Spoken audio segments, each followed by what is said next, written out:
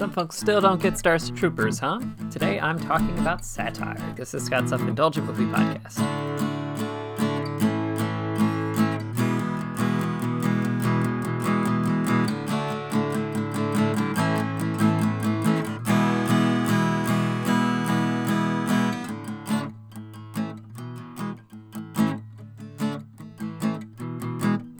Hello, movie friends. Welcome to Scott's Self-Indulgent Movie Podcast. I am Scott, and today I am talking about kind of the recent Twitter discussion that started up. I feel like this happens once a year, but it started up again in the past week, where folks were talking about Starship Troopers again. And in particular, because there was at least a handful of people who were clearly misinterpreting it, or had just had a bad reading on it. And it kind of led me down, not necessarily thinking about Starship Troopers on the whole, but basically why satire is so difficult for certain people to get and how it can function in kind of a more modern movie landscape. So that's the gist for today. It's not going to be a breakdown of Starship Troopers, which I'll get into in my intro. But yeah, so that's what we're talking about today, and that's the inspiration behind it. So without further ado, let's get started.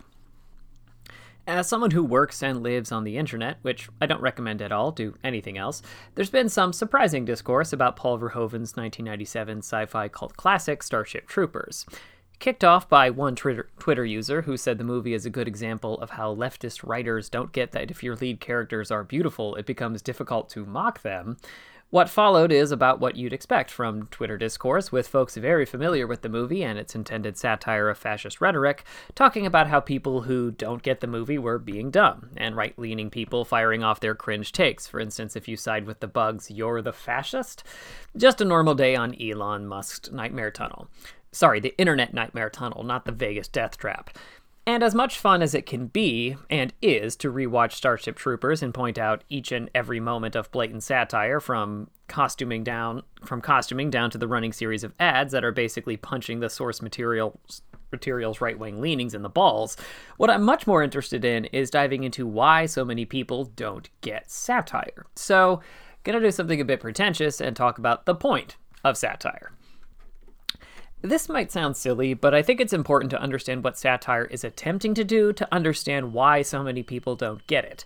In my loose definition, satire is an attempt at social critique that is done by holding up inherently dubious or silly things about a thing. It could be a belief structure, a person, or a government, and you hold it up to the light, so its contradictions, falsehoods, and wrong-headed perspectives are obvious. This is usually accomplished by representing exaggerated or sillier versions of real things. If you're making fun of a political figure who's known for wearing a cowboy hat, the satirical version would make the hat comically large or small to emphasize what a vapid display this gimmick is. If you're making fun of a celebrity, you might just repeat a bunch of cringe-worthy things they've said in a small period of time versus the year-long span they actually occurred in. What makes effective satire is a conversation. It is a conversation in that it's hard to pin down, but it's a case-by-case basis. And as I've alluded to already, the targets of satire often don't get it. Part of this is because a lot of the intended satire doesn't exaggerate enough. I've seen plenty of jokes which are just repeating what a certain figure said without any commentary, as if that is enough by itself.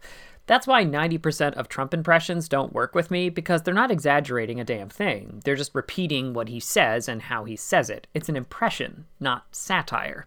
Which brings me to the core aspect of satire, understanding and shame, which is what satire needs to land. Like any comedy bit, the key to ensuring your audience laughs isn't just being funny, it's also making sure that your audience buys into your premise. If you've seen an open mic comedian try to relate to a thing that clearly only they do into a you know how we all type of bit, you know how important this is. Really good comedians are really good at weaving in and out of universal experiences and events specific to them. As an example, in her latest stand-up special, Taylor Tomlinson has plenty of jokes about having married friends, while also transitioning seamlessly into jokes about her own experience dating or being the single person around a bunch of married people. One moment she's talking about how married people will arrive to a lunch or dinner while they're clearly still mad at each other. The next she's explaining how she specifically has trouble with dating. Satire functions in a very similar way. For satire to function properly, everyone needs to know you're joking or demonstrate a very baseline understanding of the target. This is often the biggest hurdle and leads to most of the misunderstandings because of the aforementioned fine line between satirizing something or just replicating it. My favorite example is the Beastie Boys' Fight for Your Right to Party. The famed rap group has been very upfront that their breakout hit wasn't meant to be a legitimate party anthem. It was meant to be a send-up of the vapid party attitude of 80s dude bros that appealed to those same 80s dude bros. The Beastie Boys heard and made a joke, the Party Boys heard their latest party staple. The song is dumb and stupid, which is the point, and also exactly why these guys like it. In a similar vein, it's why so much right-wing comedy doesn't land at all.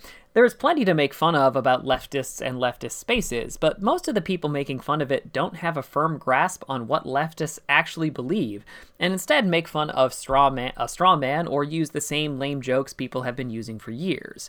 Whereas someone skilled, like stand-up stalwart Maria Bamford, has made some of the best jokes about progressive, including comments like, getting into intense arguments with people who believe the exact same things I do, or pointing out her own hypocrisy on when her values for equal worker treatment were ignored on the set of her own show, and influenced her own husband.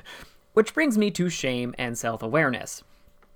In my opinion, for satire to truly work on its intended target, the target needs to both understand what's being made fun of and have shame and self-awareness about it. This second part is really important because I think it's something that's become increasingly more difficult to find in the polarized internet age, and also why the targets of satire don't get when they're being made fun of, or don't care. Broadly speaking, a lot of people have blind spots or lack shame about how they come across, and the contradictions in their own beliefs. A great example is the infamous Ben Shapiro rant about Cardi B and Megan Thee Stallion's WAP. Everything about Shapiro's reaction to the song is essentially a joke on himself that he's unaware of. His pearl clutching about the song's intentionally vulgar lyrics only make the song sound more appealing to its intended audience, and he sounds like a prude who's terrible at sex by saying things about how a woman with a WAP has a medical condition, versus like a perpetually horny or turned on woman like the song says. If it was a comedy sketch, it would be perfect for how unaware and shameless it is. And yet, nothing. A lot of his audience probably just nodded along or ignored it and didn't think about it half as much as the people roasting Shapiro did. As revealing as this moment was about Shapiro as a person, it was even more revealing that his audience stayed with him and didn't take him to task for sounding like the uptight dean in every college kids having fun movie. So let's circle back to Starship Troopers. Whether you agree with it being an effective satire or not, Starship Troopers is not a movie about military valor. It is intended as a takedown of fascist rhetoric and mindsets and a send-up of its own source material. It's a movie-long joke where almost every event on screen celebrates strength through suffering and pain, lethal sacrifice for the sake of the nation, and citizenship is only earned through military service. Oh yeah, and everyone in the high command is literally dressed like a Nazi. The movie is dunked in fascistic imagery and rhetoric from top to bottom, so even if you want the heroes to succeed, it should feel a bit fucked up. And if it doesn't, you've become the satire. There's a lot of bad media takes out there, but one of the most fascinating trends I've noticed is how out-and-out fascists or folks with fascistic leanings constantly tell on themselves by what they hold up as sacred or ideal. The X-Men are woke now, someone says. Well, you're the joke now, because clearly you never got what it was about in the first place.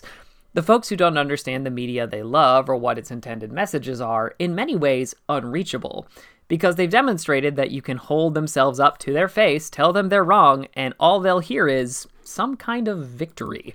If I had to summarize my feelings about satire in the internet age, it's not that satire is dead or that media literacy is dead, because the series of folks dunking on these terrible takes clearly indicates the opposite. It's that modern satire has two stages now. The viewing stage, where those willing to meet the material on its terms and engage with it, identify its ideas, and judge accordingly. And the sharing stage, where people who can only read media in limited ways will show their whole ass and become part of the joke. This has been Scott's Self-Indulgent Movie Podcast. Thank you so much for listening. Don't forget to like, share, and subscribe wherever you get your podcasts. And don't forget to join our Facebook group, Scott's Self-Indulgent Movie World, for the latest reviews, discussions, and more. See you next time, everybody, and stay safe.